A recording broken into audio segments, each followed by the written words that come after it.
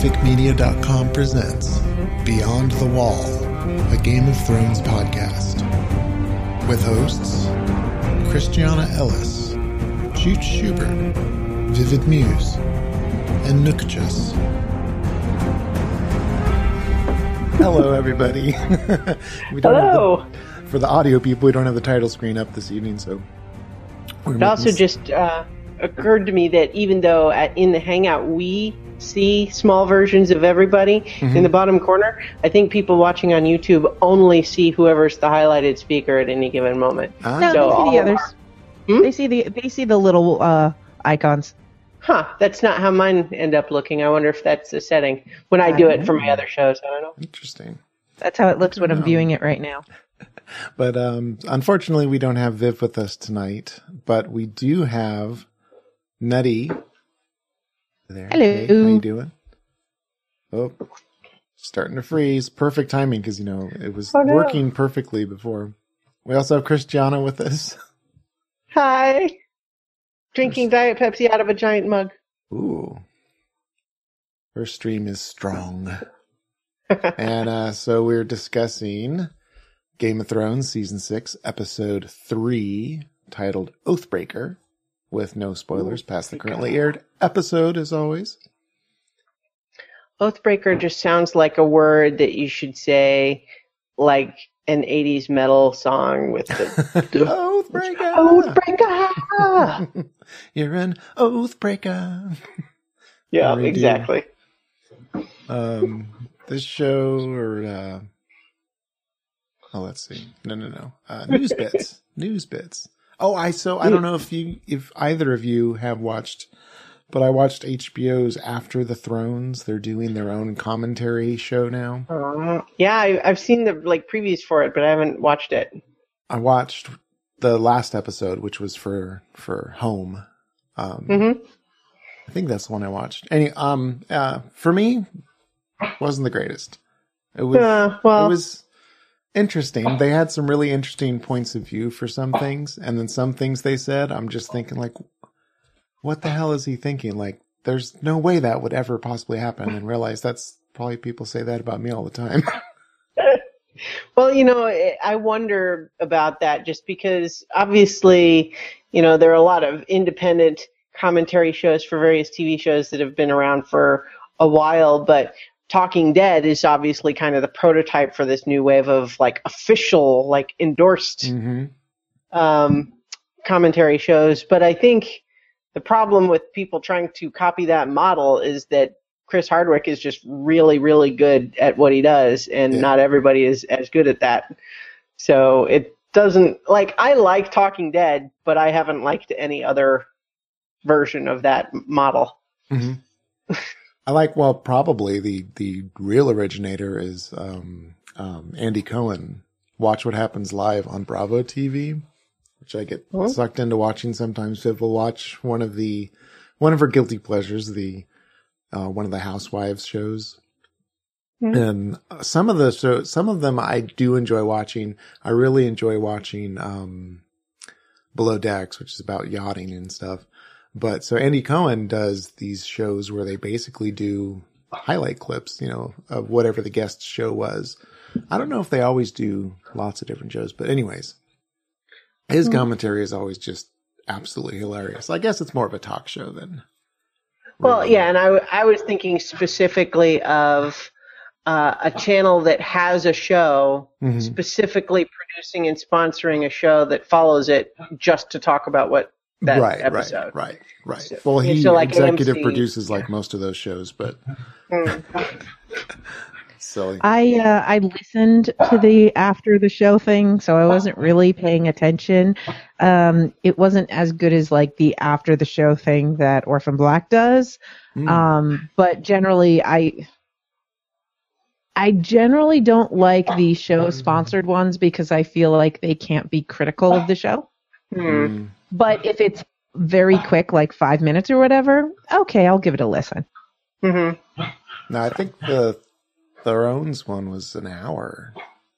That's it? I don't think I listened that long then. Yeah. A little surprised. If people hear my little dog behind me, I apologize, but she definitely thinks that all attention should be on her at all times. She is right. Is she at least starting to do this when you podcast? Do your other shows now? Is it just sometimes it depends. Gonna feel slighted. So this episode was a little kind of a slow one. They're setting pieces in place, setting up a lot of things. Although some big things did happen. Noticed in the titles we got a title sequence. We got a Vace Dothrak flyby. Mm-hmm. Real quick. First time since season 1, I think, right? Oh wow, yeah. Could be. I don't think she hasn't been back there since then. Mm-hmm. I thought it was interesting just that the last time we were there, we got a nice sort of verbal reminder of what it was that happened the last time she was there. Yeah. We got a frozen Nutty again, unfortunately, it looks like. She looks happy. But, it was interesting to see the Vace Dothrak. I'm looking forward to seeing a new one for Old Town, hopefully. Yeah, so it seems like, we'll get to that. Yeah. Actually, I guess it's a pretty short scene. We can jump right into that. So they're actually not going directly to Old Town. It looks like they're going to Sam's hometown. Hornhill first. Yeah. I don't know. I've got mixed feelings about that just because I am way interested in finding out what's going to go on in Old Town with the Citadel and all that stuff. Mm-hmm. I am way not interested in meeting Sam's family. I'm just not. I don't care. Yeah. And so, I mean, maybe the show will make me care with whatever happens there. Like, I care about Gilly, so if something's going to be, affecting her, then I'll develop empathy for her in whatever situation that is. But boy, just in terms of like, oh, who's a character who's been referenced, but we've never met that I would really like to see? Sam's dad. No, right. No, he's pretty far down the list. Yeah. So I'm hoping that that's not a sidetrack that's going to take up the whole season and delay getting to the Citadel. Because, obviously I'll let the show tell its own story, but that certainly it's not an exciting prospect for me. And it's entirely possible this may be the end of it. Like the next thing with Sam, maybe he's walking into the Citadel. He's walking into Old Town. Maybe we don't stop at the folks. I can't imagine. Well, they would have to have some central thing to the plot, one of the plots, or else it would be a total waste of time, which Dorne is seeming like more and more. Though they still have plenty of time to go back there. Well, I didn't realize how close they are to Dorne. When Gilly said we're heading south, or we'll be in the south soon, I didn't realize.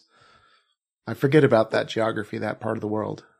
Yeah, well, it's just because nothing in the story so far has taken place down there. It's a part of the continent that hasn't seen a lot of play so far. Mm-hmm. I mean, if you think about it, like we never did even visit Casterly Rock, for example, even though that was a notable, relevant location. That we never went there or had any scenes there, much less something that hasn't even really been mentioned before. But I mean, again, without making it all about the books, at least we have a little bit from the books suggesting that there is additional intrigue to go on at the Citadel, meaning stuff's happening there too, just like everywhere.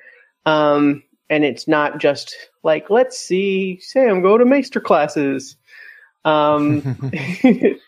It's just like Harry Potter, except really grim.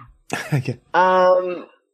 But yeah, so I'm more interested though in what might happen there than I am just about, oh yeah, we heard about Sam's dad was really mean, and the whole reason that Sam had to join the Black was because his father basically said, if you don't, you will have a hunting accident. Mm-hmm. And so it's like, yeah, let's go meet that guy because we need more guys like that on this show. Yeah. And how wonderful he'll be to this wildling girl, and his but he says his sister is lovely. His son, though, so yeah. As far as the parents know, that'll be an heir. Well, that's going to be the story. I think is that that's who little Sam is. Mm-hmm. And it was an interesting. I liked the scene, even though just from a overall storytelling perspective, it was kind of a non-event scene. Mm-hmm. It was a, hey, we haven't seen Sam in a while. Let's remind people what he was doing. That's kind of what it. So instead of actually moving the story forward, it was more just like, people haven't seen him in long enough that they probably forgot why he wasn't still at Castle Black and what was happening. So we need a scene to do that. And we can make him seasick too, which, builds sympathy. Right. And it's sweet. We just get to reestablish the relationship with him and Gilly. And we get some nice soft humor there and reestablish their dynamic, and I liked all of that, even though from a plot perspective, just not really, like, nothing happens. It's more that he's like, oh, he finally tells her something that probably if she was paying attention, she would have been aware of before now. So, right. Or that he's really, really been putting off telling her. This ship that we got on, it's not going to the place that I told you it was going to, and nobody else mentioned it before now. Right. But okay. Yeah. Well, but, maybe it's possible. It's a long voyage, right? So maybe it goes to the same port either way, and everything's on land from there out.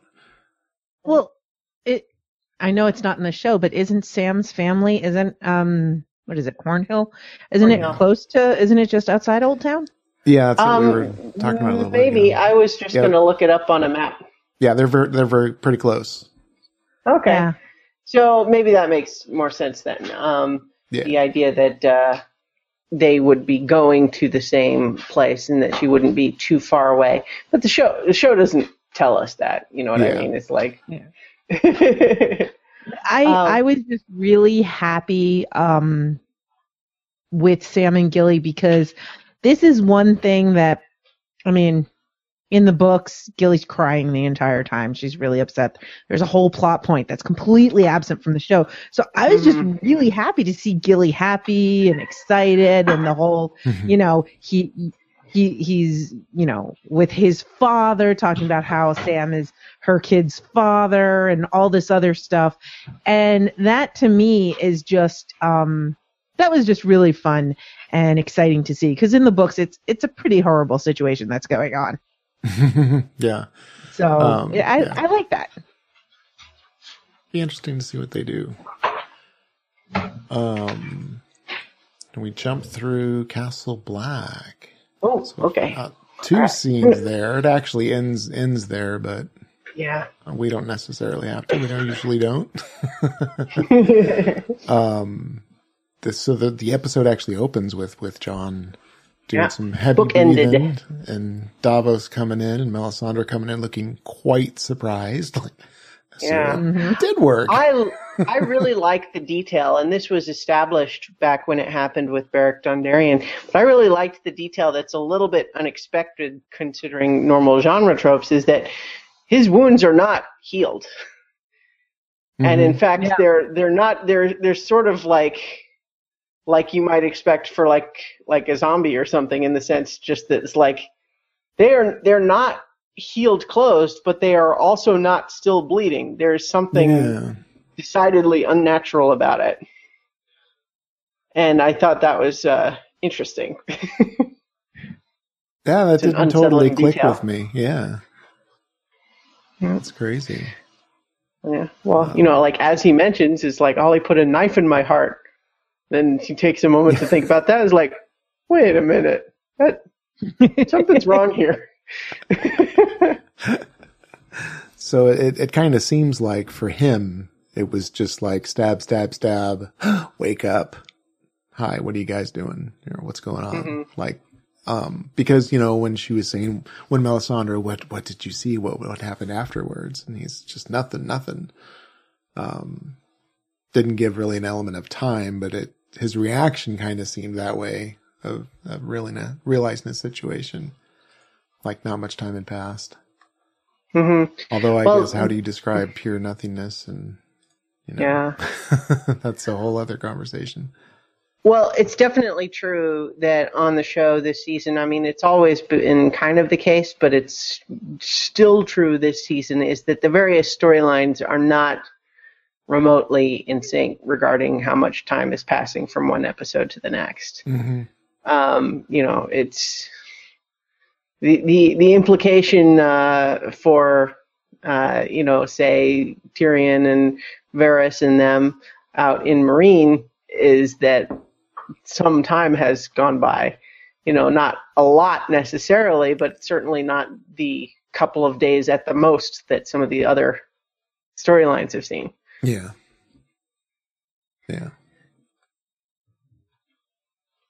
But, at the same time, I agree that it's interesting, the detail, the repeated detail, again, because it was the same question with Beric Dondarrion, this idea of, like, I'm praying to God, essentially, to bring you back to life, and he did. It seems weird that you just remember nothing, that you had no experience whatsoever of any, like, divine encounter or message or feeling of any kind. It's a little, something feels off about that. It doesn't seem right somehow. Yeah. But Melisandre's like, well, Stannis wasn't the one I saw, so it's got to be somebody. Looks like she's ready to follow him wherever he goes. Well, she even says the prince that was promised. Like, I got all excited when I heard that. She's like, Stannis wasn't the prince who was promised, so it must be someone else. And I'm like, gee, I wonder who it might be, Melisandre. Who might you be hinting at? Yeah, and so she says that, and we're getting, we'll talk a bit later about flashbacks about people, and all of this seems to be going a pretty predictable direction, which they could totally tweak out and change. But although I will say, him not remembering anything definitely dashes my theory that he was warged into ghost, waiting in and then warged back on hold into his own body. Yeah. That didn't happen. Yeah, I thought that was an interesting idea too. I kind of liked it in principle, but I can also see how that just adds complication when they clearly want to just get on with the story. Mm-hmm. Oh yeah. Yeah, like they didn't want to have to try to explain that. And since their goal is obviously we need to get Jon out the door and off to his next adventure, whatever that's going to be. Yeah. Although, I don't know if we want to, if we were jumping forward to that the closing bit yet, or. Yeah, sure. So all that really happened, Jiminy Davos gives his pep talk, and okay. I did actually have something about that though, which was, and I want to. This is just, I had expressed reservations in the previous two episodes about it feeling off or out of character to me for Davos to be the pushing for this ritual. Mm-hmm. Even if we know he really liked Jon, the idea that he would be the one pushing a reluctant Melisandre felt off to me. And now, given the way it turned out, it just, again, feels like I feel like it would have worked better and would have felt more in character with everybody if Melisandre had just had her epiphany or whatever on her own, deciding to do it, maybe even over Davos's objections. But now that it's worked, that's when Davos gives him his, look, I don't know what's going on, but look, you're back here, and now you're back in with the rest of us, having to just figure it out. And that whole speech, I like it, but it also just feels again, not like the person who was actively pushing for this to happen. Yeah. Yeah, it's still pretty bizarre. I feel like, and we don't have any book chapters to, or at least I've not read any because I don't read the spoilers. We don't have anything to firm this up, but I feel like Davos in this instance is taking the place of another character that's going to be in one of the books. And that's why it just feels so off, because in the books, Davos is not there. Mm-hmm. So I feel like he's taking the role of somebody else, and that's why it just feels so awkward to us. Mm-hmm. And the writers kind of had to, because they're like, well, who else are we going to use? I don't know. It's not going to be Ed. All right, let's make it Davos. Yeah, they've merged and replaced so many other characters and done it so well. It's just weird they'd be so clumsy. Well, I'm not sure why. I mean, we'll see how it plays out, but I guess I'm not, given where we are right now, I don't understand why it couldn't have been the way that I just had described it. You know what I mean? Like, why did we need to go through this business of Melisandre being so in doubt of herself and now convinced again? Like, why did she have to go, unless they were just trying to, like, give her more to do or something like that? But I feel like this felt just like a weird little detour where it's like, whoops, I took the wrong exit and now I have to go the long way until I can get back on the highway. I still hope, like we said last week, that it pays off eventually and we understand why they had to go this way. But I think it's just they're trying to mash puzzle pieces together. Yeah. And they did it too late. I did like how Davos said to Jon, good, now go fail again. Mm-hmm. It's like, you may have failed, but you were doing the right thing. Yeah. Yeah. It reminds me of, I want to say it's related to Buddhism, but I don't remember exactly who the quote is from, but it's something to the effect of, you are not required to solve all of the world's misery, but you're also not allowed to just like, sure. I'm saying it badly because it sounds all profound, but the gist of it is that nobody's saying you have to accomplish everything, but that doesn't mean that you just throw your arms up and don't do anything. Yeah. You have to help. Nobody's expecting you to do it all, but you also have to work. You have to help. And so that's kind of I feel like I want to look up the real quote now because it sounds so much better in those fancy words. But I think that was kind of the gist of it here, which is like, okay, I don't know what the reason is, but you're back. And even if there's no reason at all, you were trying to do the right thing, and it didn't work out. That doesn't mean you stopped trying to do the right thing. Yeah. Yeah. And in this case, the right thing is killing children. Yeah. Ollie, hanging though, the traitors.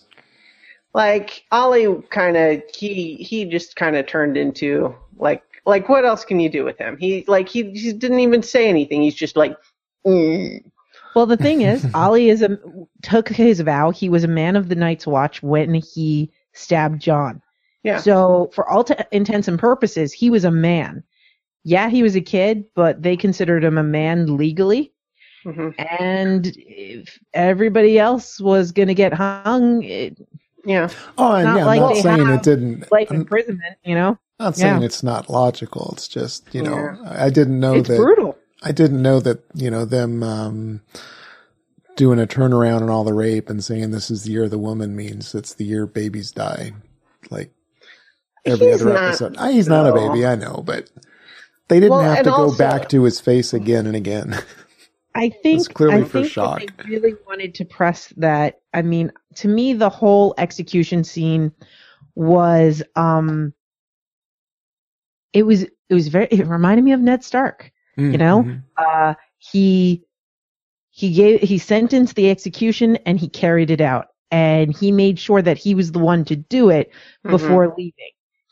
That was honor. Okay, I don't mean to cut you off, but I kind of want to agree and disagree. because I definitely felt like Ned was being evoked there too. And, and following through on this thing, if you're going to declare the sentence, then you need to be the one to swing the sword. And I think that was meaningful and an intentional callback, and even part of the reason why, he's swinging the sword to cut the rope instead of like doing a lever or something like that. And also, just as a side note, that it was a dangle strangle hanging, not snap the neck with a fall. So that was it was brutal.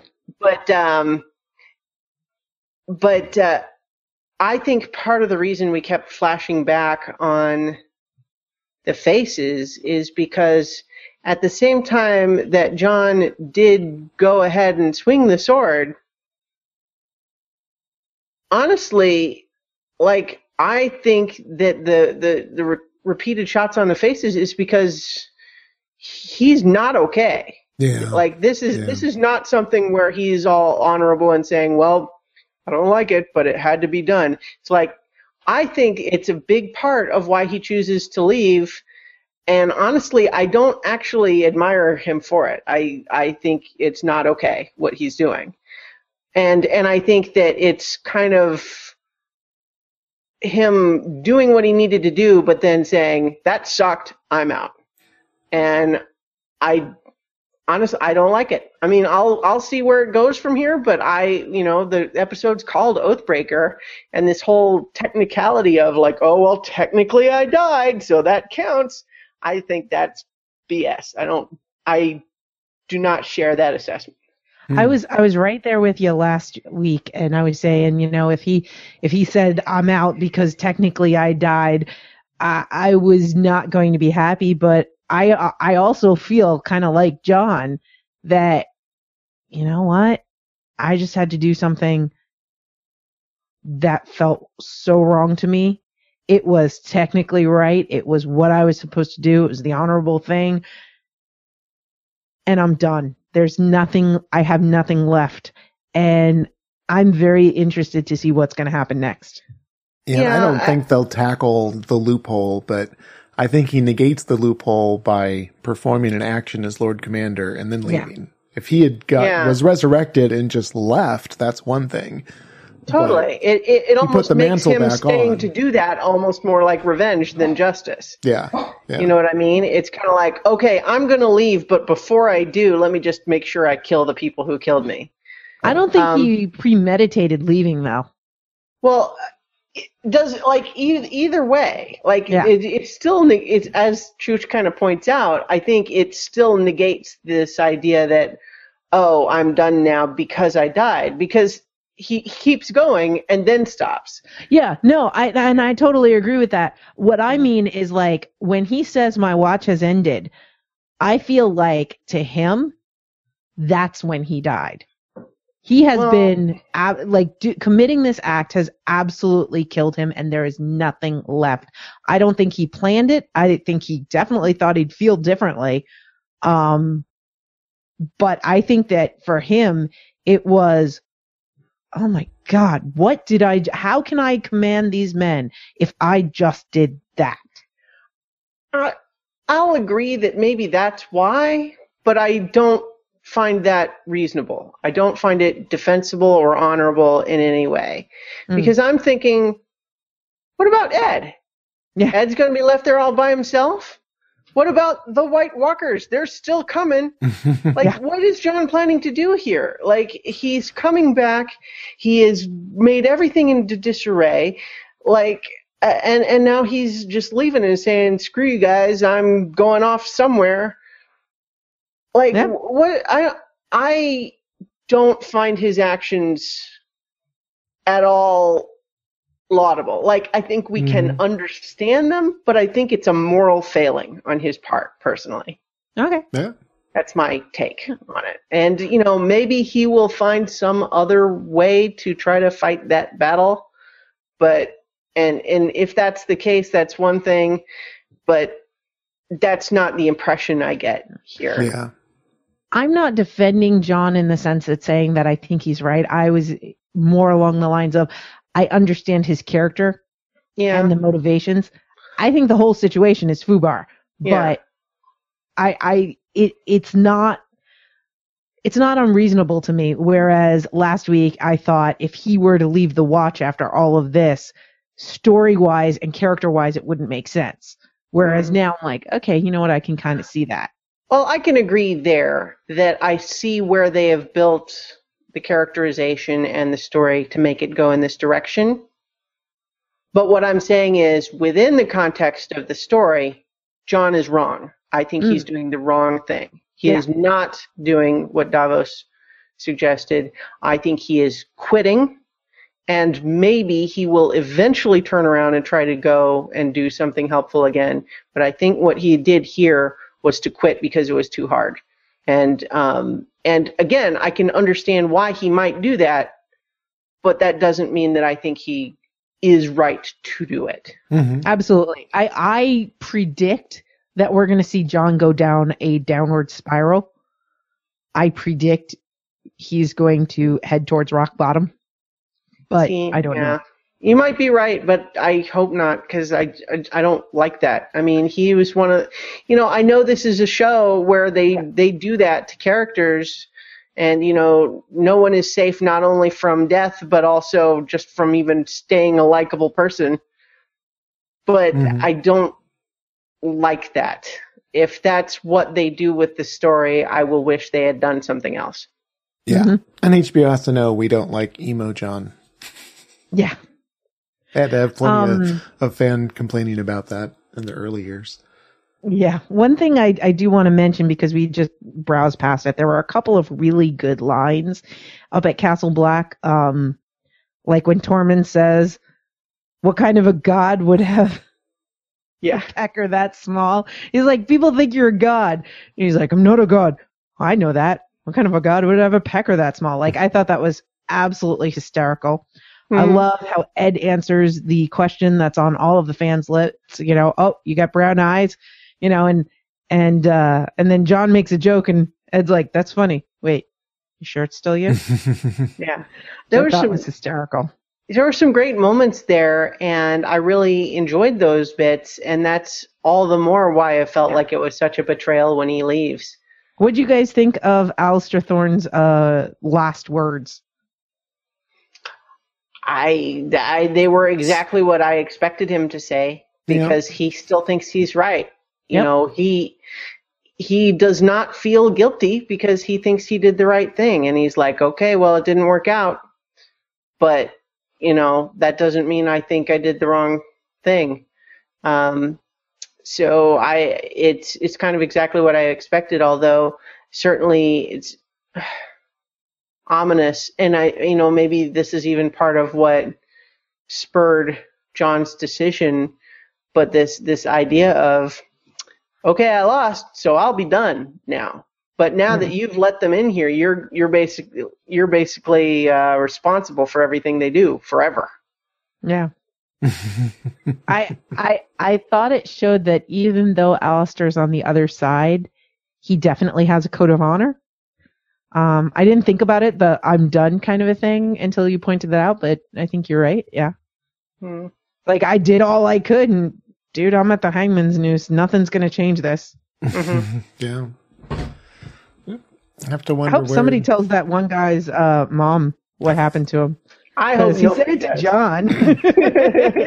I hope somebody else heard that. Yeah. See, I feel like those two other guys, it's like, now it's one thing if the show had tried to establish those guys as actual people we cared about in any way, but given that we were not given any impression to believe that those guys had any special relationship going on here, I can't help but feel like those guys are like the most despicable, almost more, because we understand where Ollie's coming from, and even if we think he's wrong, we understand where Thorne is coming from, even if we think he's wrong.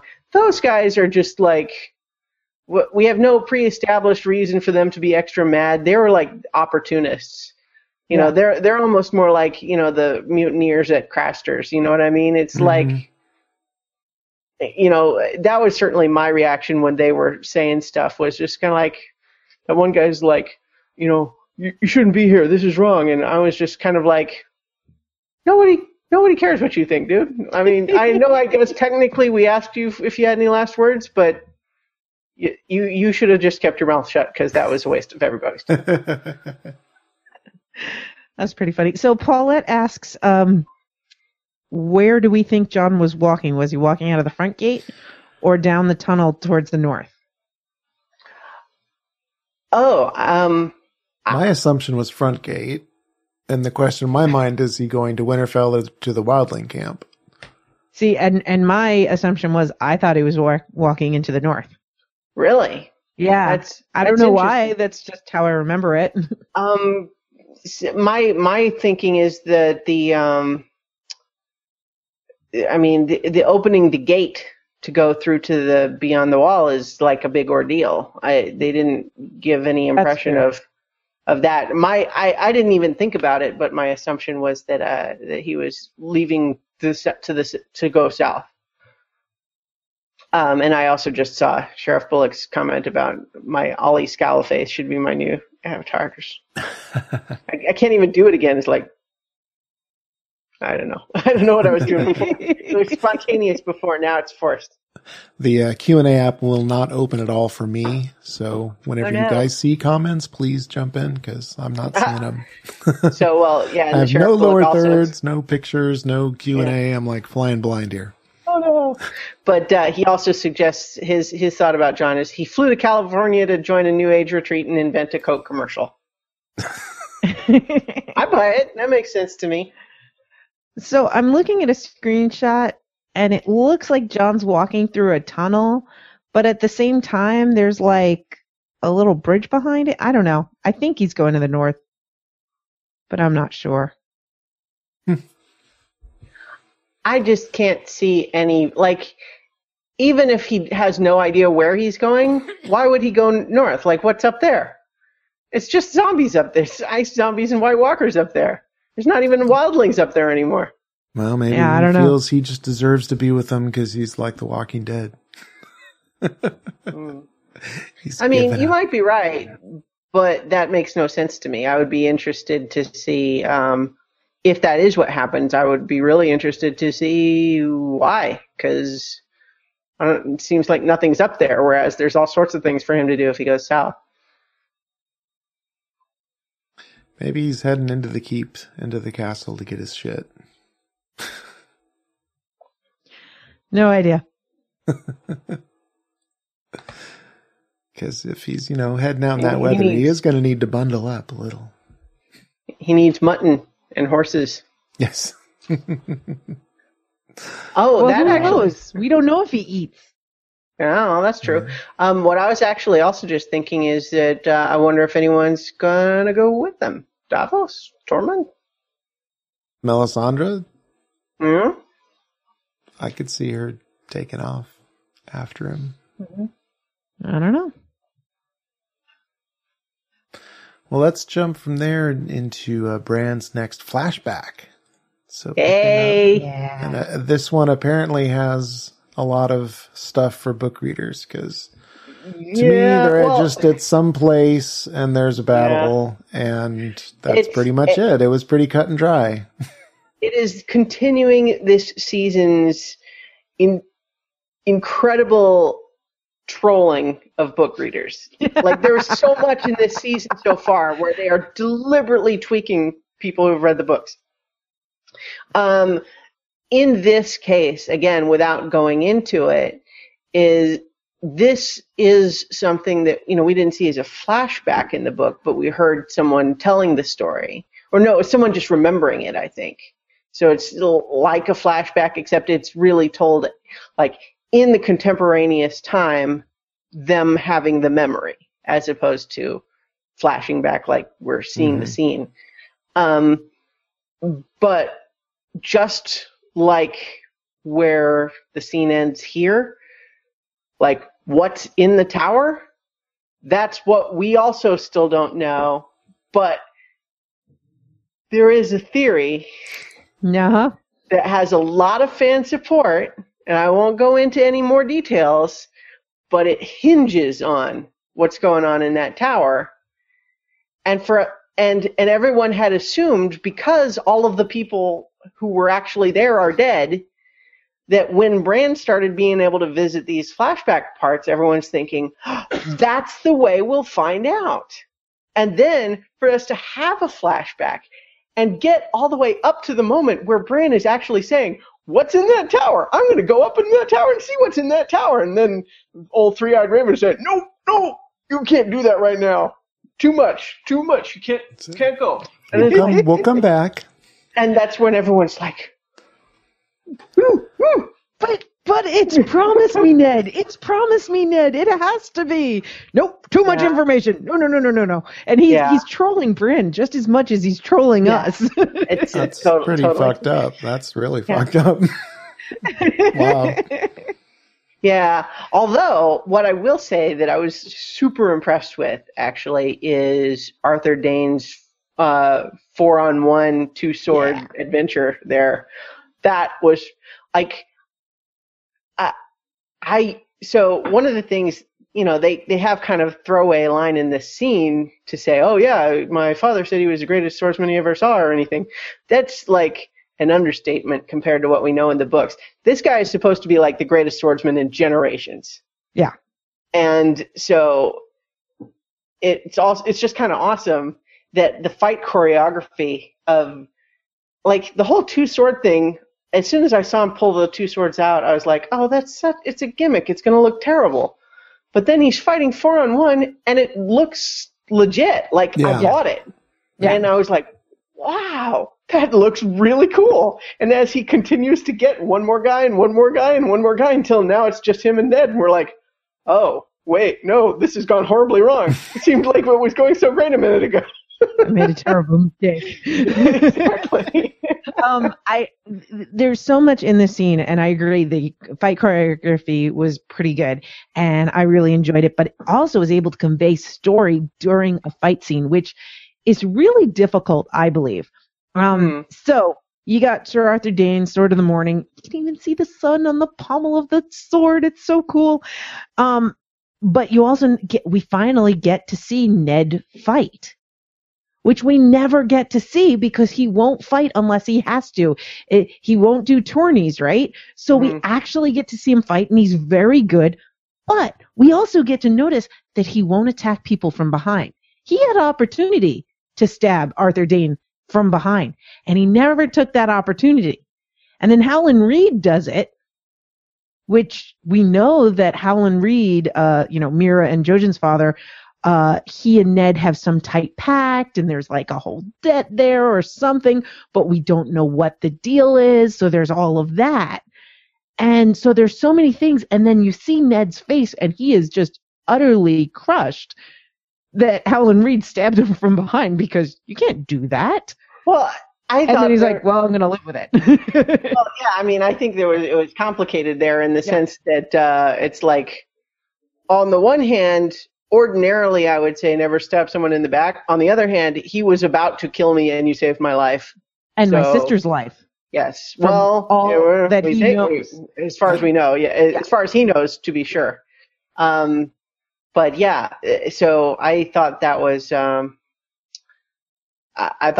really well handled, and I loved too, even just introducing already this idea of, well, of course I know what happened. I've heard the story 1,000 times, but then it doesn't go like the story did. And he's like, and just introducing this element that, oh, maybe some of the things that you've heard about that were in the past is not how it actually went down. Unreliable narrator, you say?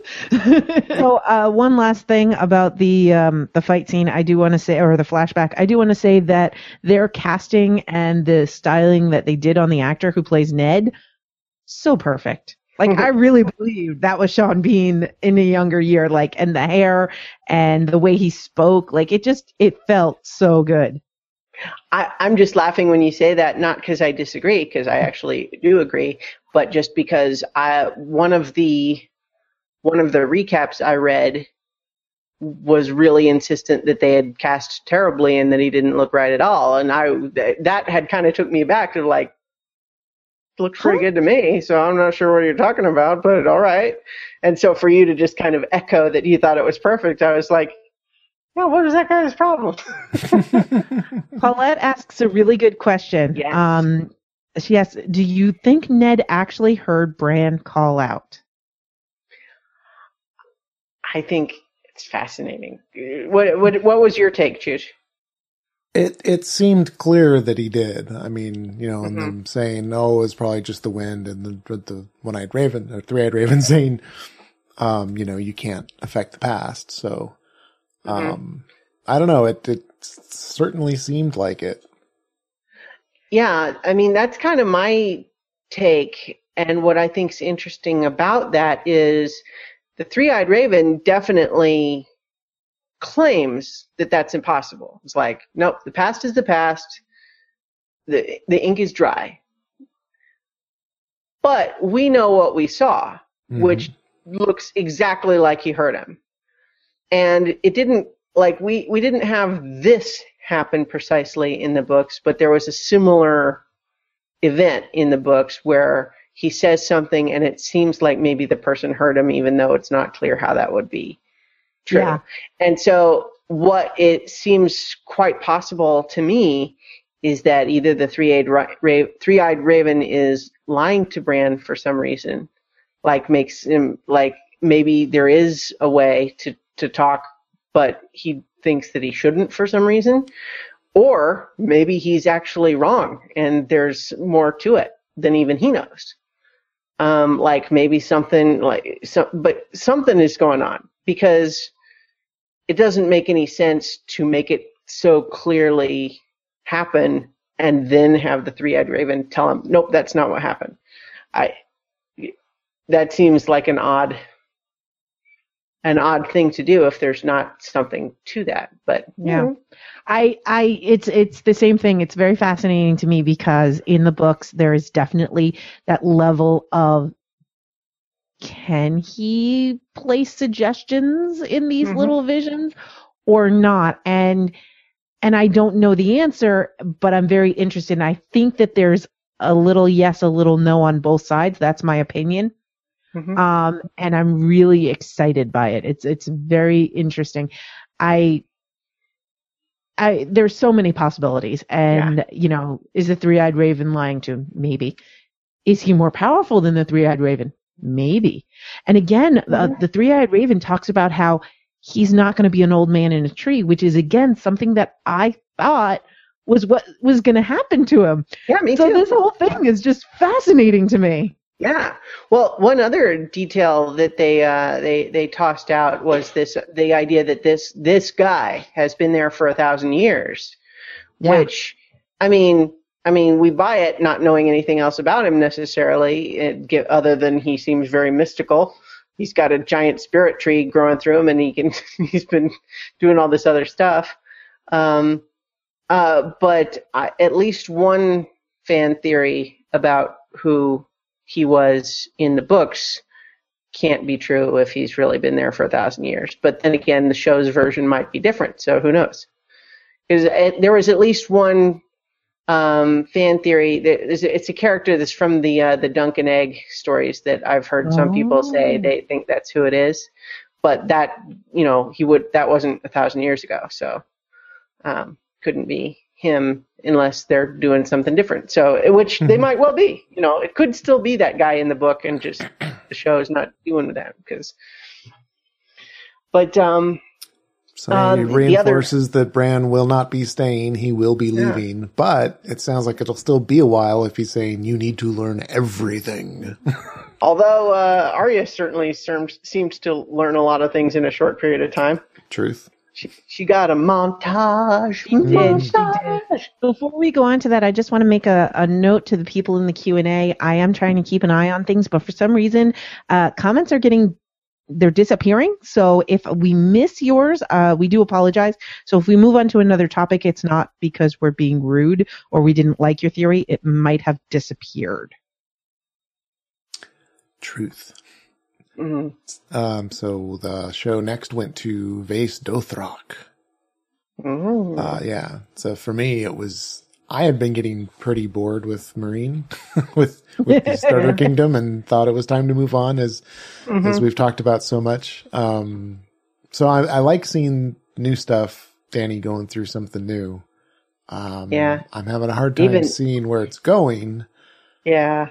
I know. Well, even if it's, sorry, I'm sorry. I keep talking over you. You're saying what you're thinking. I don't think it's going to be as simple as the dragons show up and hey, everything's great. Or that, what's his name? Jorah and Dario just show up and everything's going to be great. I'm sure it's not going to be that simple, but, I don't know. I don't really see how it's going to impact the rest of the world.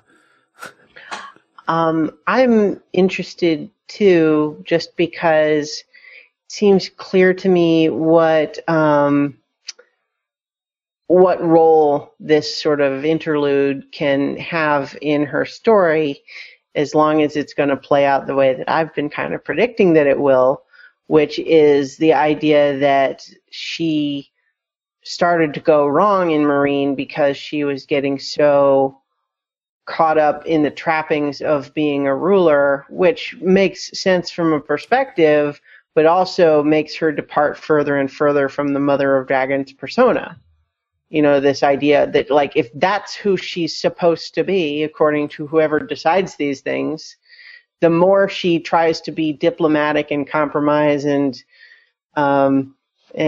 merciful and lock up the dragons, the more she's going wrong, and she's getting too caught up on, oh, well, I've got my army, and I've got my Unsullied to help me, and I've got my advisors and Missandei and Dario and Jorah for a while, and then not anymore, and then sort of again, and then and all of that stuff that she's built up around her, and it was something where obviously she had put a lot of work into building up all of this stuff, but I think she started to kind of be dependent on it.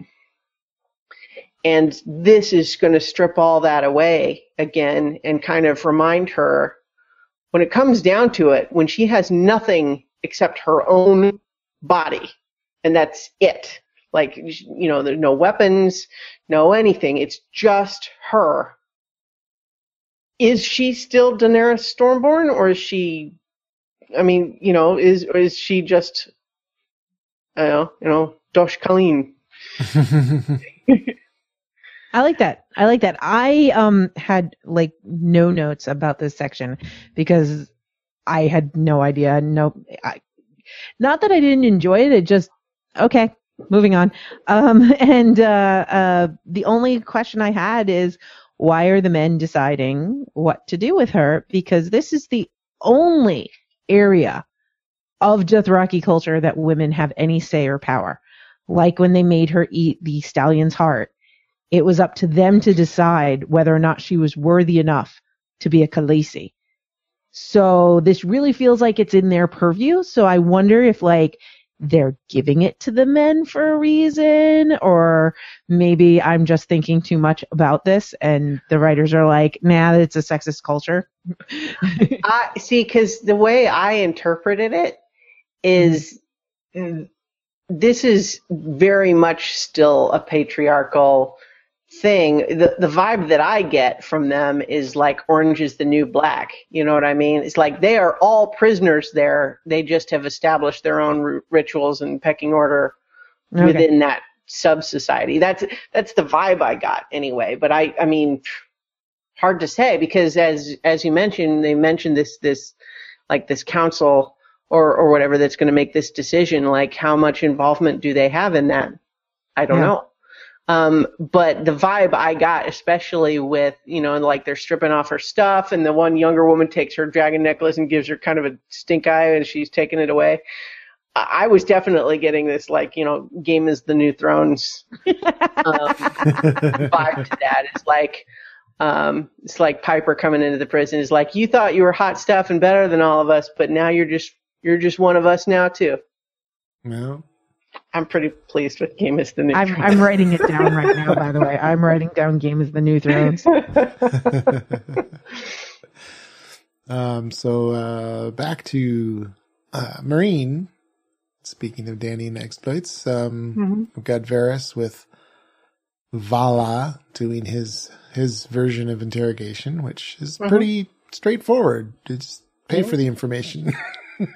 Well, and I like what he says. Mm-hmm. Torture brings the wrong answers. I want the right answers. Yeah. And most fiction, like, it's such a go-to trope, you know? Oh, we really need information, so we're going to torture the guy. And they love going to these things, you know? And in truth and reality, you don't get the truth by torturing people. Sure. And he makes a really convincing argument. Mm-hmm. People just tell you what they want, what you want to hear, so that you'll stop. Yeah. But yeah, I Varys is great. He's just always been great. I love when they give him stuff to do. And I do like Meereen much better with Varys and Tyrion there to straighten things out. I thought if we're already over with Tyrion, the whole extended small talk attempts, I thought it was funny, but maybe went on a little too long. But what I thought was interesting is that certainly Grey Worm and Missandei are, they're not exactly the life of the party most of the time. But I think that there was a lot of it that they were just really uncomfortable with Tyrion personally, and it's not even that they just don't get it at all. It's just that they're very uncomfortable dealing with him because he's trying to be like, come on, we're all in this together. Let's be buddies if we can, or at least cordial. Whereas they're still feeling like, we don't know who you are, dude. You're just kind of showed up one day, and I guess he knows you, but he's not exactly been around for a while either. Jorah liked you, but he's got his own issues. We've got complicated feelings about him, so you kind of just showed up, and now you're telling everybody what to do. We're not against you exactly, but we're also not buddies. Yeah. That's my take, anyway. I took part of it. Took part of it as kind of the class difference of, that they don't really have anything in common. Yeah. They had entirely different childhoods and clearly don't play games. I drink. I liked Grey Worm with the whole bit of so what would you talk about if I wasn't here? Patrol, things we saw on patrol, places we patrolled. People we captured on patrol. Yep. It's like, yeah, that's it. Yep. I patrol heavy. I love that there's a little bit of a throwback, though, by the way, to Tyrion's game from season 1. Yeah. That's a nice little throwback. And I also love the, a great man once said, who said this? Me. I did. I just said it. See, we're talking. So Varys to the rescue. We've got in the chat. Yeah. Sheriff Bullock says Dany is going to explain to the gals that they don't need the menfolk. They can be their own gals. She'll say something tropish like, you think the book of your life has closed, but there's another chapter, and you can be the author of your own story. Maybe she'll find a magical ancient weapon for slaying things, and then the magic of being Stormborn Mother of Dragons will get spread out to all of the Dosh Khaleen. Oh. And maybe it might look a little scythish. Yeah, it could. Yeah. And then she wouldn't be the only chosen one. And all the people who are just standing around and watching, like the council that was going to decide, maybe they're not in charge anymore. I like this fanfiction. In case anyone is missing this, I'm talking about the finale of Buffy the Vampire Slayer. Although I wouldn't be a bit surprised if something like that actually happens. It hadn't occurred to me until Sheriff Bullock mentioned it, but the idea that, I had kind of always just assumed that Dany was going to have to just basically wreck shop on her way out, whether that was aided by Jorah and Daario or by Drogon or possibly all three. But the idea that she would actually sort of like win them over and say, like, why are you guys letting them do this to you? Although, actually, I also have to say that I suspect that would be a difficult transition. If the calls are coming to town, culture. yeah, if all the calls are coming to town to plan out their raids, the women might be a little outnumbered. Well, they could just use Sheriff Bullock's other suggestion that they all share a pair of magical pants. Mm. Am I missing a reference there? The Sisterhood of the Traveling Okay, Pants. there you go. I got your joke, Sheriff Bullock. So we find out that absolutely everybody Danny has beaten down so far is coming together to fund the Sons of the Harpy, and something that's so obvious. I don't know why it never occurred to me. Yeah. Well, I honestly was a little bit disappointed with that answer, just because it's kind of like saying, well, gosh, who is it that's been trying to kill us? Oh, through this expert use of non-torture, we found the answer, and it turns out that it's the people who don't like us. Well, and it's also it's all this, why didn't you put two and two together? Because all of this stuff is happening off screen. We're not seeing this. It's all happening off screen, and we didn't know until now, I believe, we didn't realize that the cities she freed are now all back under slave rule. We knew that from earlier this season. It. Yeah, this season. I meant we didn't know that last year, like when they were trying to track down the Sons of the Harpy. I feel like there was maybe just a moment where one of the cities was having trouble, but yeah, you're right. I don't think that just the idea that, oh, nope, they're retaken now. Yeah.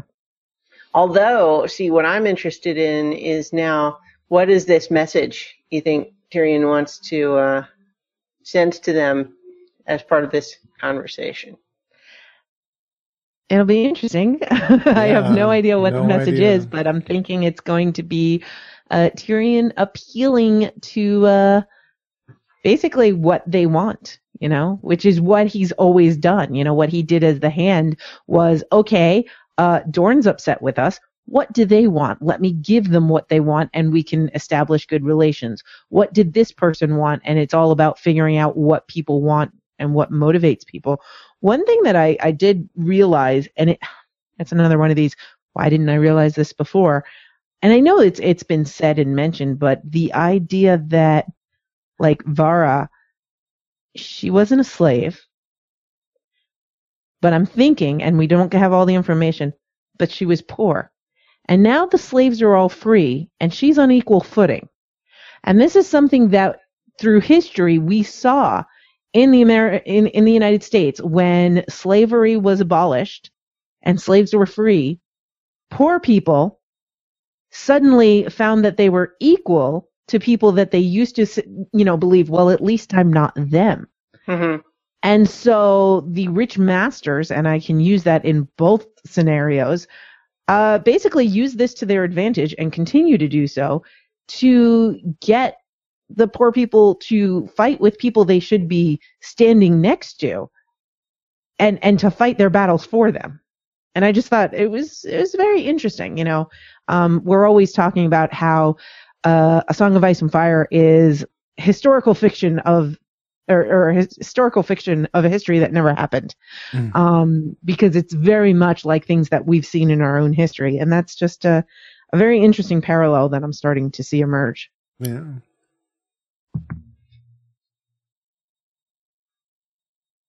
Anything else in Marine? So we had the bridging where he talks about the little birds, and then we see Qyburn, as always, being creepy as fuck, taking over the little birds, though he seems to be taking care of them, is taking care of their problems. And that's what I was going to say, is that, like, he is a creepy character, no doubt. He has done lots of creepy things.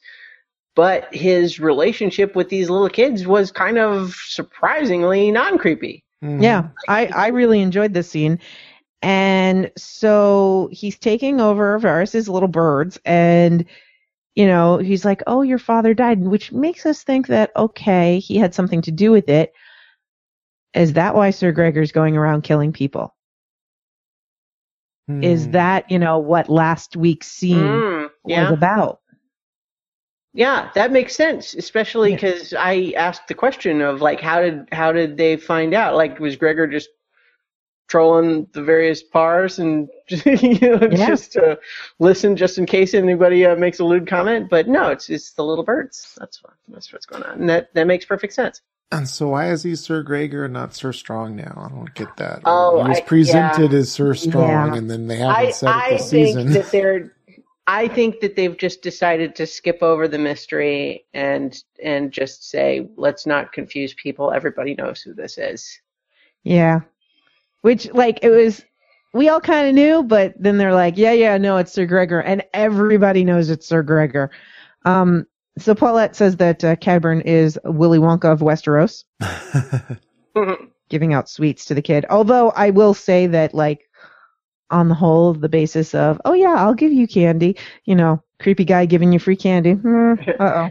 It's like, come with me and give me a whole bunch of important information. I want a full song by next week, Christiana. All right, I'm on it. Well, in their conversation, we got the answer to, is Cersei going to kill everyone who says something about her? Because that's when she says, okay, you got the little birds up and running, so now I want to know every single thing, everybody who whispers about the queen. Mm-hmm. Cersei's scary now. Yeah. I think that she is scarier now than she ever was. I think she's going to be a very strong threat. Like, she was always motivated, but there was always a big element of crazy going on and paranoia. Mm-hmm.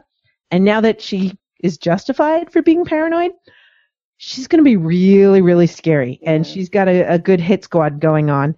And old Cersei would be wearing a wig. In the first season, Cersei would wear wigs when she was out in public. Cersei now is wearing that chopped off hair like an in your face. Every time you see me, you're going to be reminded of what was done to me. Mm-hmm. And she's very calculated in, like, everything that she's doing. I think. Yeah. Well, that's totally why I was imagining the Wonder Woman music last week. Mm-hmm. Not the 70s Wonder Woman song. That would be a very different tone. But yeah, I agree completely. She is out for blood now. Yeah. So they come strutting into the small council and then basically get burned. Before we jump to that, although obviously we'll talk about that, but before we jump to that, I just want to not overlook the exchange of, what did you do to him anyway? Oh, a number of things. Like, it's complicated. I could explain, but I don't think you really want to know. Well, and it also shows us that he knows what people are saying. He's aware inside there. Yeah, well, I or at least like interprets tone. He had to be at least a little bit, or else he couldn't follow instructions. But how much is he just kind of an automaton who follows orders, and how much is there actually, like, a mind with its own thoughts and feelings? Right, and that's the thing. Like, him getting annoyed at Jaime makes me go, okay, he's not an automaton. There's still feelings and desire in there. So that I thought was really telling. One of the other details from that scene, though, that I guess hadn't fully occurred to me was that, and I feel like maybe I knew it and then forgot or something, but just the idea that Cersei is just assuming that her trial is going to be a trial by combat and Gregor's going to be her champion. But I guess what gave me pause was the idea that, trial by combat, like, obviously there's precedent for it in Westeros, but is that something that the Faith Militant are going to be on board with? It's through the laws of the Seven. It's something handed down from there. It's not from the old gods religion. It's definitely something from the Seven. And they're going to have to respect it because it's one of the oldest laws that we learn about it when Tyrion first does it. And then everyone's like, trial by combat, nobody does that, and then it's become very popular because of that. But it's one of the oldest laws, and you can't deny someone a trial by combat from what we've heard. Because if you could, then Lady Arryn would not have allowed him to have a trial by combat because it could mean that he would win. Well, I mean, I agree. I guess that's right in some respects, but my hesitation was only just that, like, the sort of top-down version of the religion may have treated it that way, but that doesn't necessarily mean this more grassroots I version. think if they were able to not have it, able to deny it, they would have to get the crown to agree. And that's where that whole conversation between Tommen and the High Sparrow may be coming into play, because they talk about the relationship between the religion and the crown, and that the two of them endorse each other.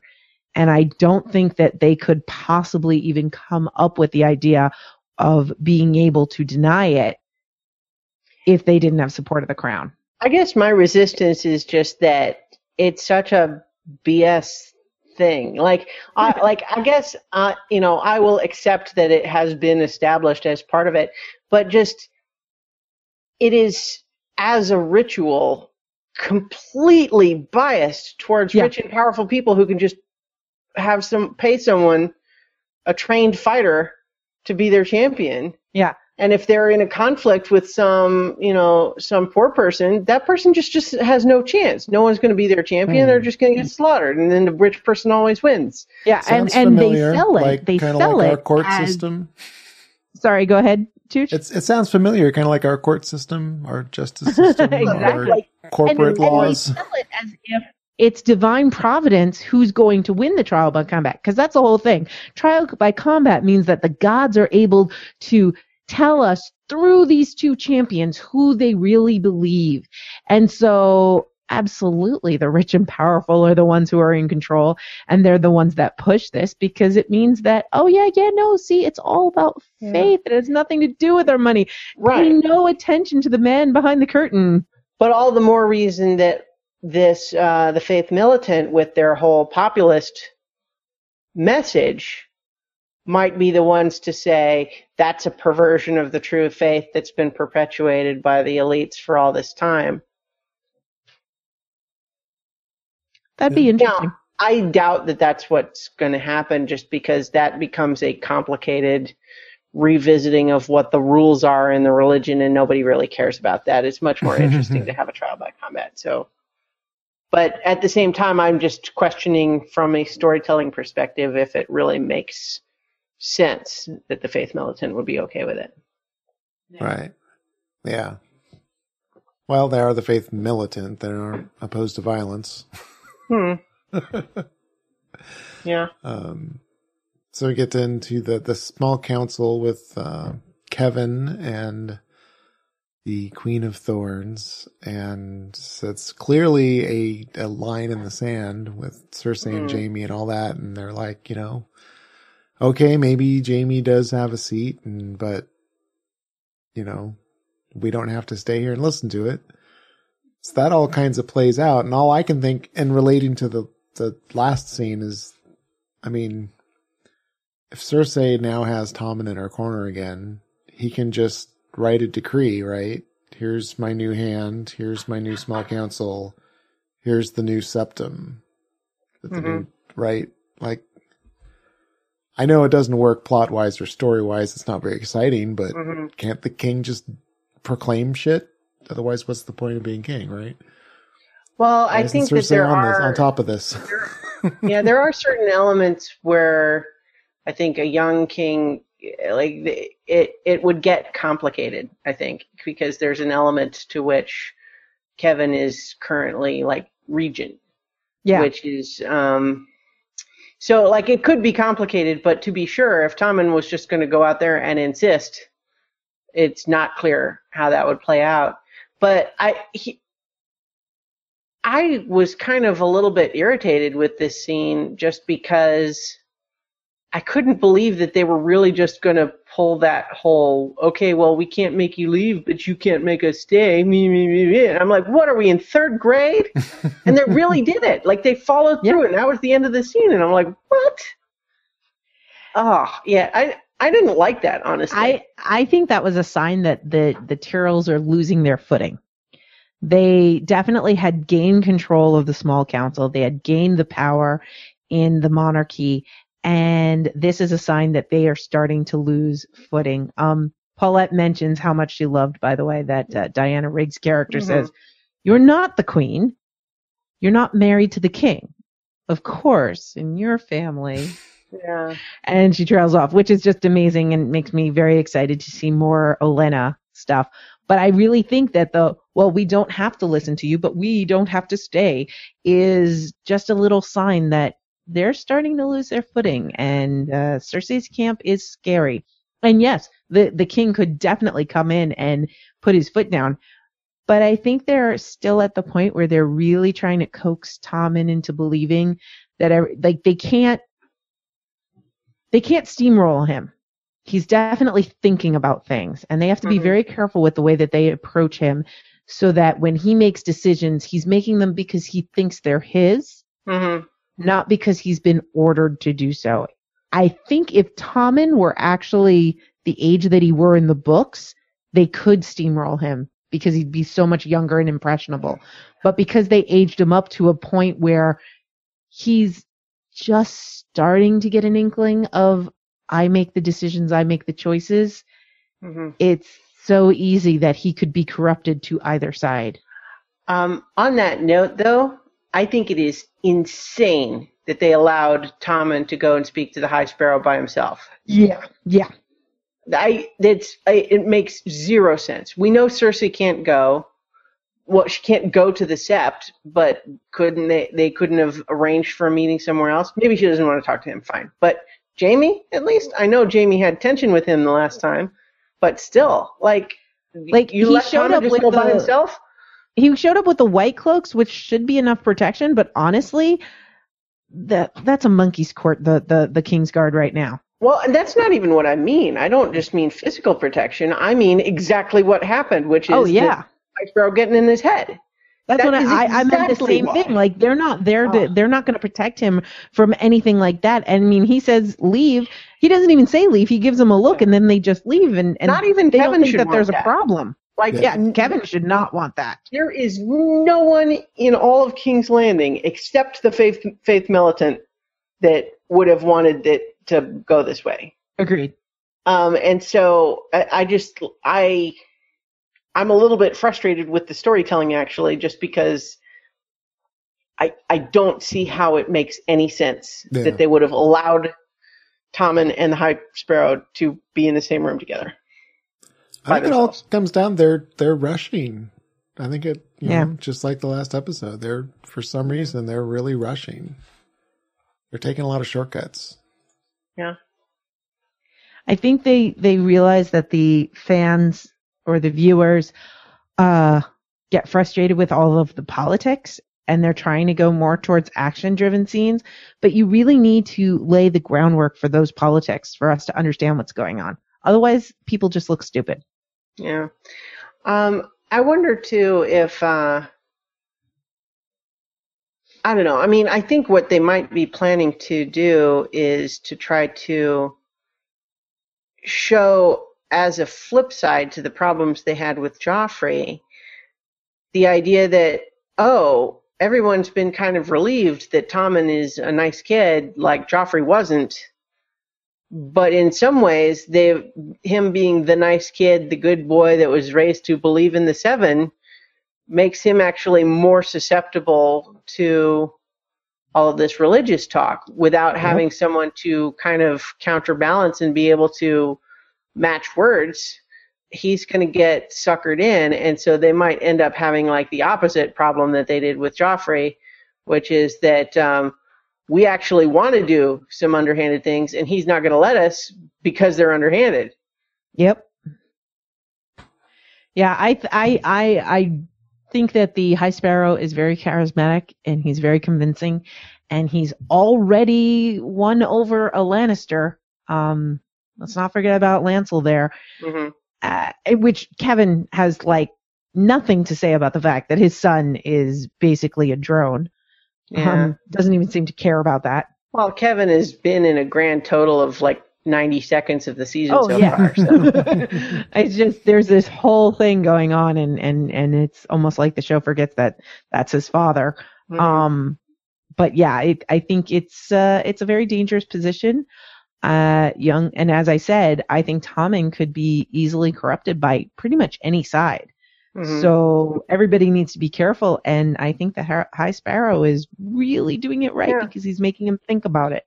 Right, but I agree 100%, and I think that's what they're going to do. But just to reiterate the same complaint I said a minute ago, all of that is so obvious that it makes no sense why they would allow the two of them to be in a room together. I'm not sure they realize what's going on. Well, I suppose it is theoretically possible that Tommen just decided of his own volition to do it. He thought this whole thing of he's going to show how strong he is to like prove to his mom that he's going to go just demand this, and he just kind of goes on his own. I mean, maybe that's what happened, but I almost wouldn't mind having like a throwaway line or two of like, how did he go to himself? It's like, oh, we didn't know that's what he was doing. He just kind of went off and he said he had something to take care of. He's the king. He told us. We just did it. I left do you know what would have happened to us if we didn't do it when Joffrey said it? I left this scene thinking, it'll be an interesting conversation when Tommen next talks to his mom. I kept thinking in my head, I'm like, that Jonathan Pryce, he's so convincing and he can talk people into anything. I mean, he had the whole world believing he was Vietnamese back in the 90s. Him playing a character in Miss Saigon. Which I didn't realize was him until like 2 weeks ago. Oh, wow. Yeah, I had no idea that I was like, wait, what? Are you kidding me? So. Yeah. Way to go, Hollywood. Bravos. The House of Black and White. With, as Christiana mentioned, we get a training montage. That's exactly. I wrote it down. I was like, oh my God, it's a total montage. I can't believe this. And as I was watching it, I was thinking, wait a minute. Have we ever seen Jaqen and the waif in the same room together? Is the waif just Jaqen in another phase? And then at the end, we see the waif walk past Jaqen. Now, granted, Arya's blind, so maybe that's not real, but I was just like, huh. Oh, no, I guess not. But, yeah, I did actually laugh, though, at how prototypical and archetypal the montage was. Like, it was missing the new shot shows gradual improvement and shows the passage of time. Yeah, but I do actually have one minor nit that may be resolved with future stuff, and one where I'm just like concerned from a story perspective, not like a criticism of the show, but one is just that I'm not sure how I feel about the waif getting visibly irritated as Arya starts to do well. Like, isn't that the whole point? They're training. Like, why would she be annoyed that Arya starts to do well?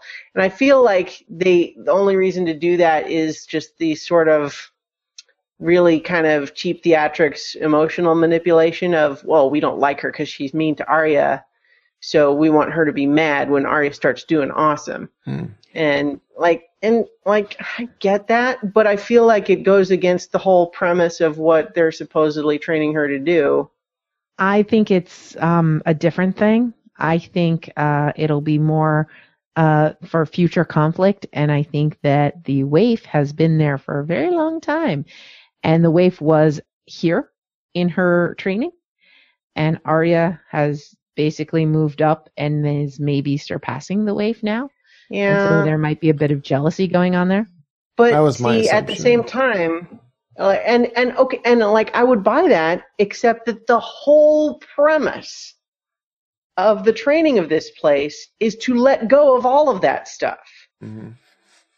That's the whole point. That is literally what they are training Arya to do. Yeah. And so that's like, I don't know, maybe they will go somewhere with that and it'll all be explained, it'll be fine. But and it's a minor complaint anyway, but I did just feel like it undercuts the message. Like, especially when our concern here at the end is like, oh my gosh, is there some real magic going on? Is she really no one now because she was able to drink this water and not die? And we're left to concerned there. And I'm really concerned because I don't want her to be no one. I want her to be Arya, right? But when they are undercutting their own message of like, how much no one are you really? Is it a trick? Is it a discipline? Is there something really happening? Is it magical? Like they're confusing the message. Yeah. Mm-hmm. I was holding on to what you said. You reinforced with me in a previous conversation was, that the goal was better to hide that you are no one or hide that you are someone, not necessarily you truly are no one. So I grasped back onto that and thought maybe the wave just really isn't very good at this.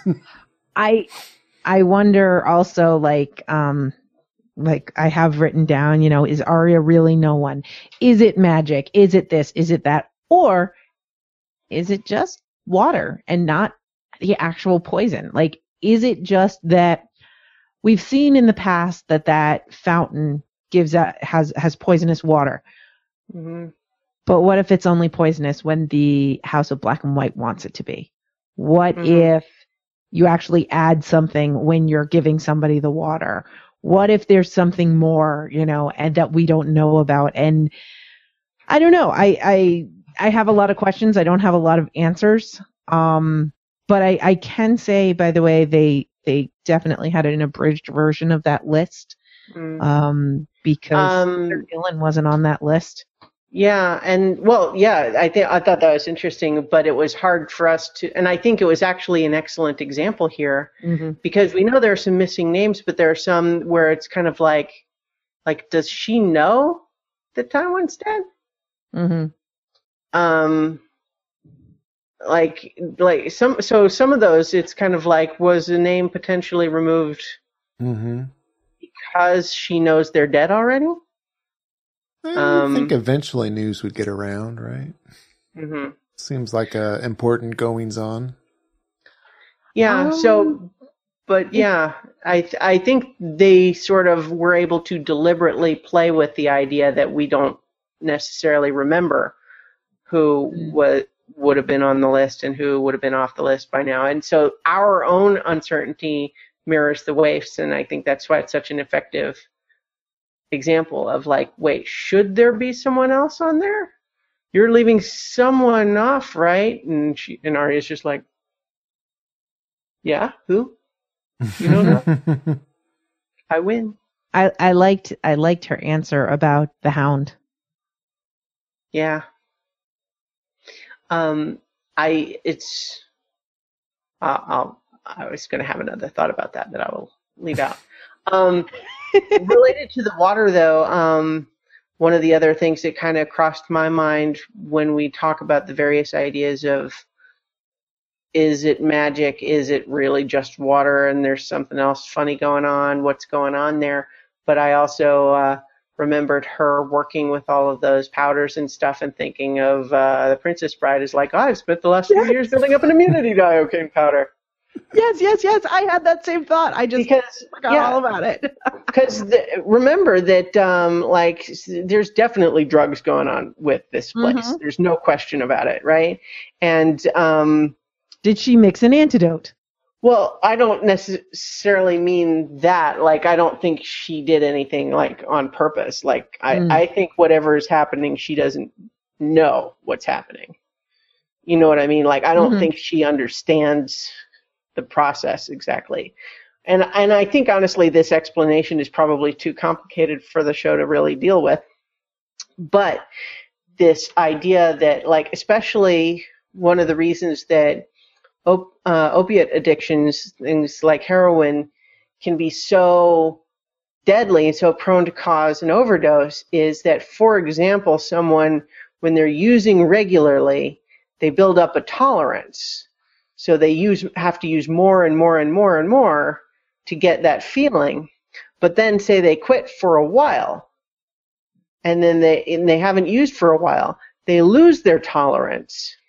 But then when they relapse, they take the same dose that they used last time when they had a huge tolerance, and now it's too much and it kills them. So if she's been there a while, being exposed to low doses and building up a tolerance to whatever this toxin is that's in the water, that could be why she could drink it and not, and not die. But at the same time, there's also the fact that it made her eyes not blind anymore. So there's definitely some message. There's something going on. Yeah. There's so many questions that open up in this scene. I'm definitely interested. I'm very happy that Arya is no longer blind, because it means that we've got something more and something new to see. Also, I didn't like the way her eyes looked. It was uncomfortable. Sheriff Bullock has a comment saying, I'm glad we're finally accelerating Arya's training. I also disliked how petty they made the waif look in this moment, but maybe it's just because I want Arya and the waif to be gal pals. Yeah. I think you may be one of the few, but that's definitely within Sheriff Bullock's normal wants for his TV shows. So if you're interested in more of that, there's lots of gal pals that he picks out for Deadwood. So well, there's some good pairings in Deadwood. There really are. Mm-hmm. So. All right. Right on. Did we cover everything, or is there any more? There's a very big bombshell we have to cover. One more scene in Winterfell. Yeah. Oh, right. Lord Umber coming to make an alliance with a gift. I thought, honestly, this scene gave me the most mixed feelings out of any scene I can think of in a long time, in the sense that, obviously it's terrible that Osha and Rickon are now in the hands of Ramsay, and that Shaggy Dog is dead. That's terrible. I am very unhappy with that development from a in-story caring for the characters perspective, not as a criticism of the show perspective. We know how Ramsay feels about heirs. Well, yes, unhappy in the extreme about this situation. I am terrified that they are going to be killed just to make Jon even madder when he finally shows up, because that's my assumption of what's going to happen. I don't know that. That's not a spoiler. That's just my guess. But from a storytelling, world-building perspective, the idea that the Umbers were always super loyal to the Starks and thus willing to secretly be protecting Rickon all this time, but that now, because of letting the wildlings through the wall, that's what would make them say, okay, first of all, I know Jon was a bastard, but he was like a bastard Stark, so screw him. We're mad about that. And we're also going to need help fighting the wildlings. So you know what? Look, we have to make a new alliance here. And so I just thought that all felt well constructed to me, in the sense that why there would be this house that would feel one way and then would feel another way and make this critical decision that affects the plot so much. But it all just felt well developed, oh, yeah, okay, I get all of that. That all makes sense to me, in a way that the Karstark thing didn't. Because young Lord Karstark is just a sociopath, apparently, and maybe a child molester. It's a little bit unclear. I mean, that was an insult that was... He stood up and he took... Yeah, that's why I wasn't 100% sure if it was meant to be true, or if he's just... He was fucking being I certainly liked this guy, and it's nice to remember the great Jon, with what little we got of him way back in, season 2? he was the guy that wasn't on Rob's side until Rob's direwolf bit off 2 of his fingers. Yep. And then he's like, "Oh, sure, now I'm on board." I felt so betrayed because I've read, from the various perspectives and how much love there was between the Starks and the Yumbers, and I felt so betrayed. And then, it was like, oh my God, okay, so then in my head, like, they reveal that it's Rickon, it's Osha, and then it's Rickon, and in my head I'm thinking, okay, so what's his plan? What's he going to do? Is this a sneaky way in? What is the plan? Thinking that there's something else. And then we see the head of Shaggy Dog, and I just wanted to cry. I was like, no, he's really betraying him. He wouldn't kill Shaggy Dog unless he really was betraying them. And then I felt so betrayed. Yeah. As a brief note, let's do direwolf update, in terms of like, yep. So the remaining living direwolves are Ghost with Jon and Summer with Bran, right? We haven't seen Summer, but still around up there. Summer's came up still with there. Presumably. And Nymeeria's out on her own. Right? Somewhere, but not seen since episode 2 of season 1. But there were stories of a wolf in the woods, and not in the show though. Yeah, in the show. When? They talked about it in the show. I remember talking about it. Okay, I don't remember it in the show, but you may be right. I don't remember when exactly, but not recently. Yeah. You might be right, and I just don't remember. But the point is, yes, not definitively dead, chased away into the woods, but way early in the show and not seen since. Yes. Well, and definitely with an asterisk, because Nymeria is not with Arya and hasn't been with Arya since she was still a puppy. Yeah. So it's not the same kind of thing. But yeah, so Grey Wind, though, Rob's dog, direwolf, was killed with him at the Twins. Lady, I think, was Sansa's direwolf, killed, in reprisal for the whole Butcher's Boy incident in season 1, and now, alas, Shaggy Dog as well. So anyway, I just wanted to check in because that was one of my first thoughts when Shaggy Dog was dead, is like, okay, which of the direwolves are still around? And we actually have now, we have one Stark whose direwolf is dead, but that Stark is actually, no, I'm sorry.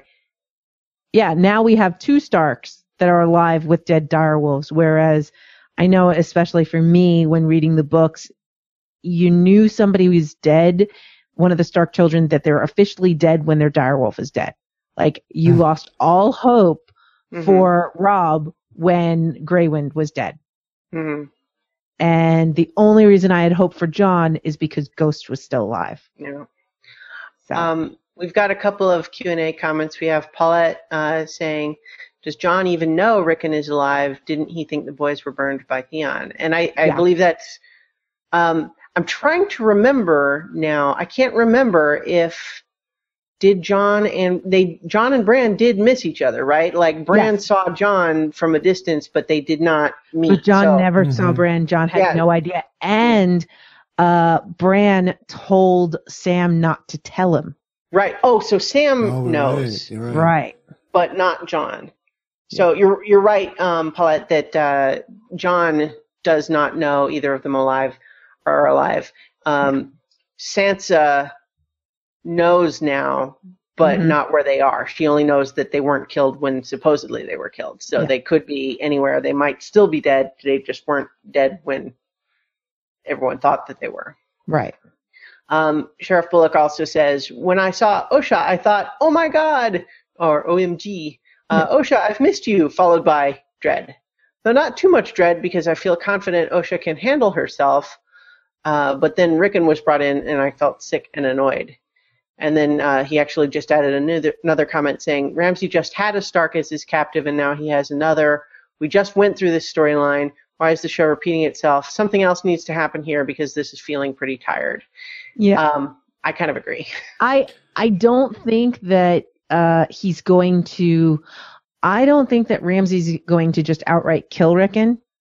I think that he's definitely going to learn from his mistake, because what's more important, having Sansa or having Rickon who trumps Sansa? So if he has Rickon, maybe there's something he can do, and I think he might have an idea, which makes me really, really, really scared for Rickon, because I'm thinking whatever Ramsay has in store is a fate worse than death. Mm-hmm. I kind of feel like, first of all, from Ramsay's perspective, Rickon doesn't trump Sansa, because Sansa theoretically could have given him an heir and made him legitimate. Right. Yeah. Whereas Rickon showing up can only be bad unless he is dead. Right. Mm. Because otherwise people could unite against him. And see, you might be right, but from everything they've shown us this season, it seems like Ramsay is really going off the rails now. So this idea that he's going to learn from his mistakes and do, honestly, the best, from his perspective, the best thing he could do right now is to kill Rickon quietly and let nobody know that he was ever there. Yeah, I don't see how Rickon can be leverage for Ramsay in any way. I don't see. I agree completely, and I think it's almost more likely that he will try, and it will backfire, because if everyone actually finds out, oh wait, one of the Starks actually is still alive, then maybe that's going to change things. Now, it doesn't necessarily, because of course the Umbers were one of the families that was supposed to be the most loyal to the Starks, and now they've just handed Rickon over. So, well, and my question then is, well, if he does then just kill Rickon, whatever he would gain by Sansa being his wife, the Umbers would then have over him, because the Umbers would know, and they'd have plenty of people to back it up as their witnesses. They would know that they turned Rickon over to Ramsay. Mm-hmm. So they have that information. But you could also say, why would they do that? I feel like they wouldn't want to tell anyone, because everyone would just say, you were hiding Rickon all that time, and then you turned him over to Ramsay just in time for Ramsay to kill him. That doesn't seem good for you. And that's assuming that they were hiding him the whole time. Isn't that where they were supposed to be going when? I don't remember. When Osha left with them, I think that is where they were supposed to be going, is the Umbers. Yeah, I couldn't remember. I don't remember for sure either, but that was my impression, is that that's where he's been all this time. But it's all very complicated now, to be sure, because even families that were the most loyal to the Starks, like the Umbers, are sufficiently mad about the Wildling thing that it's got them turned. Yep. Oh God. Paulette just says, Rickon upside down on a cross at the front of Ramsay's army, a la Mad Max Fury Road. Oh No. And I'm horrified, and yet that's what I am actually worried is going to happen. Not necessarily literally that, except that we were kind of got a sneak preview of that, because that's the cart that was hiding Osha and Rickon on it, leading into Winterfell past a flayed person, a flayed body on an upside down cross, or flayed body on a cross, or an X, which I'm hoping is not foreshadowing, but I fear maybe. But at the same time, it does feel like a little bit like Jon doesn't even know Rickon is alive, and so passing a flayed young person is not necessarily going to obviously mean anything to him. Yeah. But I don't know. I mean, I'm sure that they can have a way to handle that. Oh God, I'm just imagining all the ways that it could even be worse than that, and I'm going to stop now and not give. Don't do that to yourself, especially right before bed. Right. Okay. And episode ended. Yes. Yeah. All clear. Yeah. So what do we rate this sucker? I'm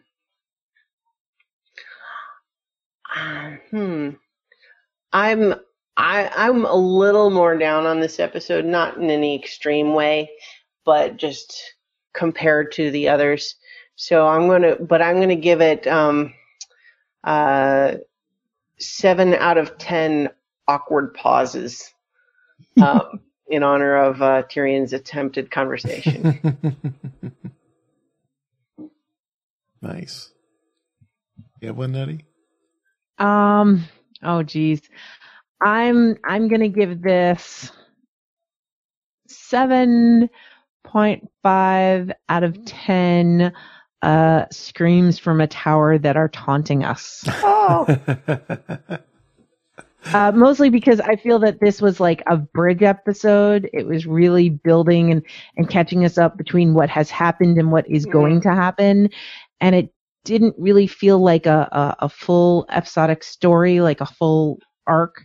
So it's not that it's filler, but it's the stuff we have to get through before we can get to the really good stuff. Yeah, it's definitely slow putting pieces in places. But for me, some of this just weird writer shortcuts they're taking bugs me. I was going to rate it worse. I gave it a bonus point because I was very happy Arya can see again. So I end up giving it 7-1 against Arthur Dayne. Nice. I like that. So you mean 7 out of 10? 7 out of 10. That's awesome. But I love that 7-1 against Arthur Dayne. I love it. I was really happy with that scene. I honestly even like the way that it toyed with us and denied us giving us the actual information that we want. Yeah. Because I am sort of pleased with the times that the show has deliberately trolled the book readers that way. So I do actually like that, but just the same, yeah, there's some other issues. Yeah. So did we have any feedback this week? I don't believe so. Okay, cool. I want to say I saw one, but I may have, I may have dropped the ball. There may have been one, and I just totally forgot to bring it up. Let me double check. Oh, so we had the 4 days actually from Mad Marv. It was regarding our episode 2. So we had one quick regarding Jon Snow's resurrection. Does anybody want to bet on whether he met Ned on the other side and is all caught up? Oh man, which That'd apparently awesome. He's not. Yeah, Well, that would be. Remember that conversation? Yeah, I do have another slight theory. Okay, so it's like Supernatural, right? He doesn't remember anything, but he did experience something. So like, because he came back, he doesn't remember the afterlife, so it's just blank. And all he needs to do is meet a Reaper who gives him a kiss, and then he can remember everything. Like happened with Dean in Supernatural. Mm-hmm. But yeah, I feel like maybe people who have crossed to the other side, it's too much information for them to bring back. Mm-hmm. So maybe he found out who his mom is. And then he's forgot all over again. Buried in there somewhere. Yeah. See, what'll be interesting is even though, like, some of the historical mysteries of the show are now in a spot where, like, we can find out the answer through Bran's visions, but it's not clear how that's going to actually mean anything to the rest of the story. Yeah. Well, and just because Bran knows, does that mean that other characters are going to know? Right, yeah, or, like, just going to actually have anything to do with it. Because, like, we were just talking about the mystery of Jon's mom, right? Well, like, let's say we find out and everyone's just like, who cares? That doesn't have anything to do with what's happening right now. Yeah. Okay. What's going to happen is we're going to have John and Ramsay, at each other's throats. And then all of a sudden, Bran's going to run in and say, John, turns out your mom's name was Martha. And then Ramsay's going to go, no way. No way. Martha, that's my mom's name too. We should totally be buds now. And what's even better is that Martha was the same Martha, so they're actually brothers. You can't kill your brother. Yeah. We're both bastards. And we share a mom, and her name's Martha. Nice. I think you cracked it. You cracked the code. Oh my God, that was so dumb. That movie had some okay parts, but boy, yeah. I still haven't seen it, but I get the Martha joke. Yeah. All right. I think So that next week, yeah. we have Book of the Stranger.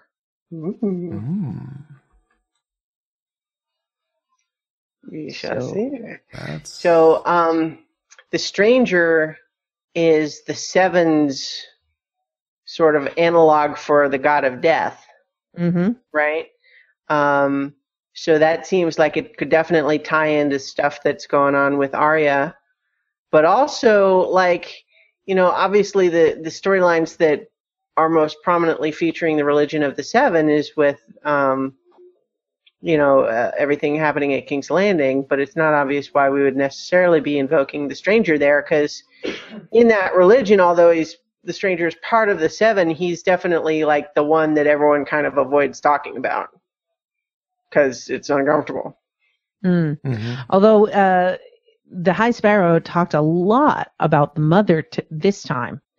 So maybe we'll get a lesson on the Stranger next time. Maybe each episode we're going to get a lesson on each of the different aspects.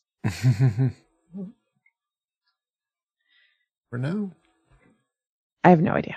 Well, I was just looking at the scenes from the next episode. It seems that that Sansa's gonna show up to presumably Castle Black. We see some big doors swinging open, so I'm guessing just as John leaves, she's gonna miss Jon in the night. And we're finally gonna catch up with Baelish and see that Robin survived his tour of the realm. It looks like Theon's coming home, or at least he's on a boat. Although I'm sorry, no. They actually have a scene of with his sister. Movement and Marjorie's trial. Looks like Cersei may be using it to get an in with Lady Olenna. Yeah, I mean, honestly, I think it is really only been Cersei's pride that has prevented her from being more of an ally with Olenna in this case. Although I suppose Olenna did have her son killed, so.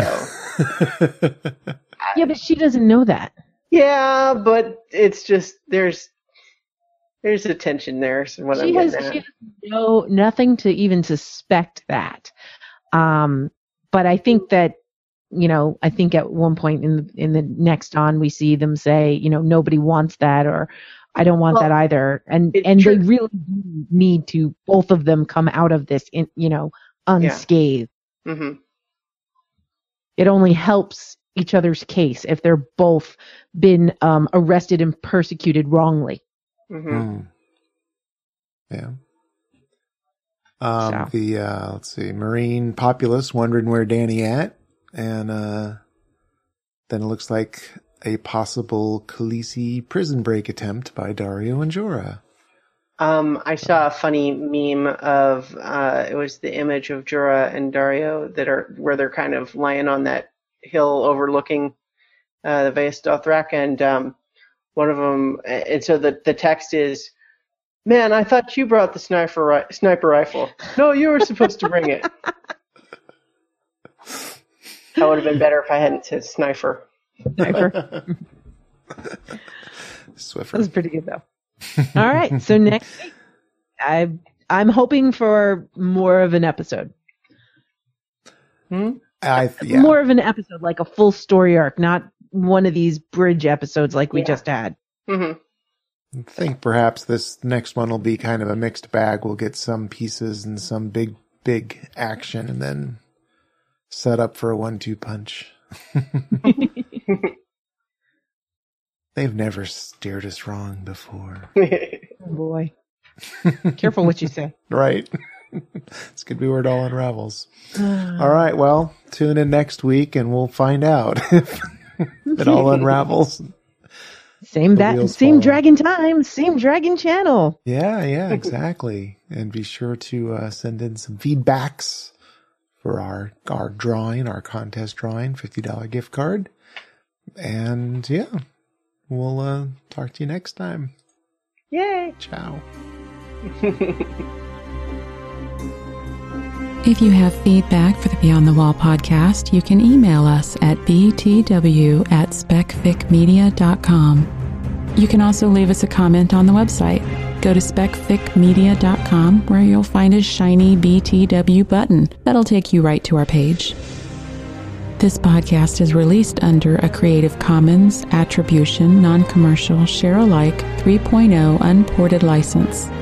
Feel free to share and remix. Just give us credit and don't charge money for it.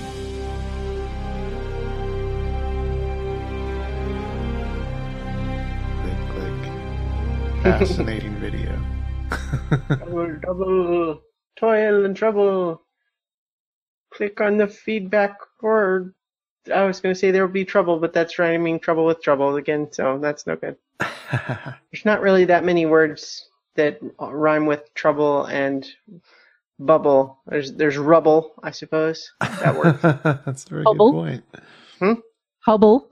Hubble, yeah. You'll look at the stars through the Hubble. I know I'm reaching.